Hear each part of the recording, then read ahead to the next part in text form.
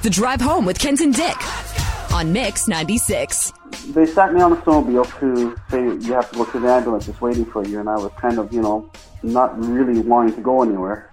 Right. And they said, nope, you gotta go, here's your helmet, go. So they handed me my helmet, I looked at my helmet, I shut up, I put it on, and I went. There was no disputing the damage to the helmet, why I needed to go to the hospital. Not all that long ago, we told a story on SteinbachOnline.com about a snowmobile collision. 2 snowmobiles were involved, happened near Falcon Lake, February 21st, and it involved 2 54-year-old riders, one from Winnipeg, one from Niverville. The man from Niverville, his name is Jeff Steingart. He was actually taken to hospital, and we have some photos of his safety equipment, his helmet and his vest. Looking at these photos, honestly, hard to believe that he's alive at all. Really, RCMP even say if it wasn't for the safety equipment, they're pretty sure he wouldn't be with us today. Fortunately, he made it through. Minor injuries, relatively speaking. And in just a few moments, we are going to hear from Jeff Steingart himself. But first, we're going to chat with Travis Doerksen. He's from New Bothwell, part of Jeff Steingart's group when they were snowmobiling on Sunday, February 21st. And I got him to tell the story from his perspective. We were a fairly large group. We were a group of 8. We were on our way back home from Falcon Lake, and we had come up to a bit of an S-curve. Because we were a fairly large group, we were fairly separated, so I didn't witness the actual incident, but when we had pulled up, we just saw the aftermath of what happened. Right away attended to the riders, and 911 was called, and we just tried to deal with it from there. Looking at the photos, I mean, this is a serious collision. You guys must have been pretty worried at that point in time. Yeah, the guy in our group was non-responsive. The rider in the other group was conscious and unhurt, shooken up but unhurt. We were actually fairly lucky as we were riding with the fire chief from the Blumenort Fire Hall. Oh, okay, yeah, for sure. And myself actually was a firefighter in New Bothwell. So we've had some training on how to deal with these situations. So we kind of just had to improvise a little bit considering we were on a snowmobile trail. But it worked out. We had just basically got him to the ambulance that was waiting for us as quickly as possible. So it was the rider in your group whose helmet this is? Yes. Wow. Yeah. Wow. Now, it's kind of a little bit confusing in the story. Obviously, RCMP actually gave us quite a few details on what happened here, but what exactly was it that hit the helmet? Do you know?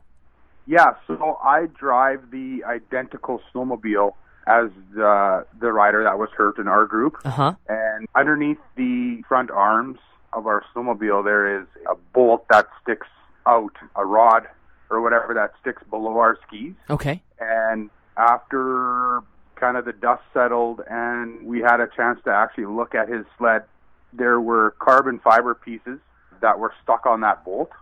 So that was the impact that made that hole in his helmet. Wow. So, and my take on this is that if he was not wearing the protective gear that he wears, we probably would have been dealing with a different situation right now. Absolutely. So, well, and even if he was using like old protective equipment back in the day when it wasn't quite as good as it is today.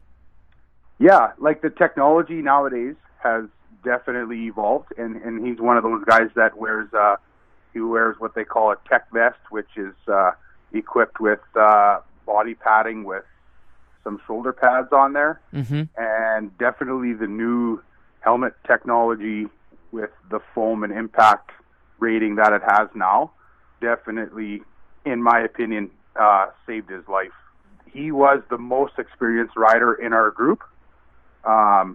He has been riding snowmobiles since a very, very young age, so I don't want to make him sound old, but he's probably been riding snowmobiles for 35 plus years. Yeah. So he's experienced. Yeah, he's very, very, very experienced. So I'm fairly new to snowmobiling, so we weren't what I would say would be going too fast. I don't know exactly to the T how fast we were going, but I know that was a very, very busy day for trail riding. Yeah. There were a lot of sleds on the trails. I know we were meeting up with sleds quite often, so we weren't really going that fast, but the snow was fairly sticky. Mm-hmm. So I know that can be a little bit dangerous, and it just proves to show that, it can happen to anybody. And I'm just glad that everybody is okay. The other rider is also okay. So we had the best possible outcome we could think of. Yeah, it's time to put the sleds away for a little bit while we have a summer, and then maybe you'll be back at it next year, eh? That's right, yeah. And when we got home, funny thing is, my wife had said that if I wanted to snowmobile next year, that I had to upgrade some equipment in order to snowmobile again. So I might be going shopping here in the next over the course of the summer to be able to do it again and next year. Yeah, that's for the best. You got permission to shop though. That's a good thing. That's right. Yeah, not a lot of guys get permission to shop, but now I got the green light, so I won't waste it. Right on. Well, thank you for the story, Travis. This is a wild one I'm sure you'd be happy to not have to tell, but I mean, it all turned out reasonably well considering. Yes, no problem. Thanks, Kenton.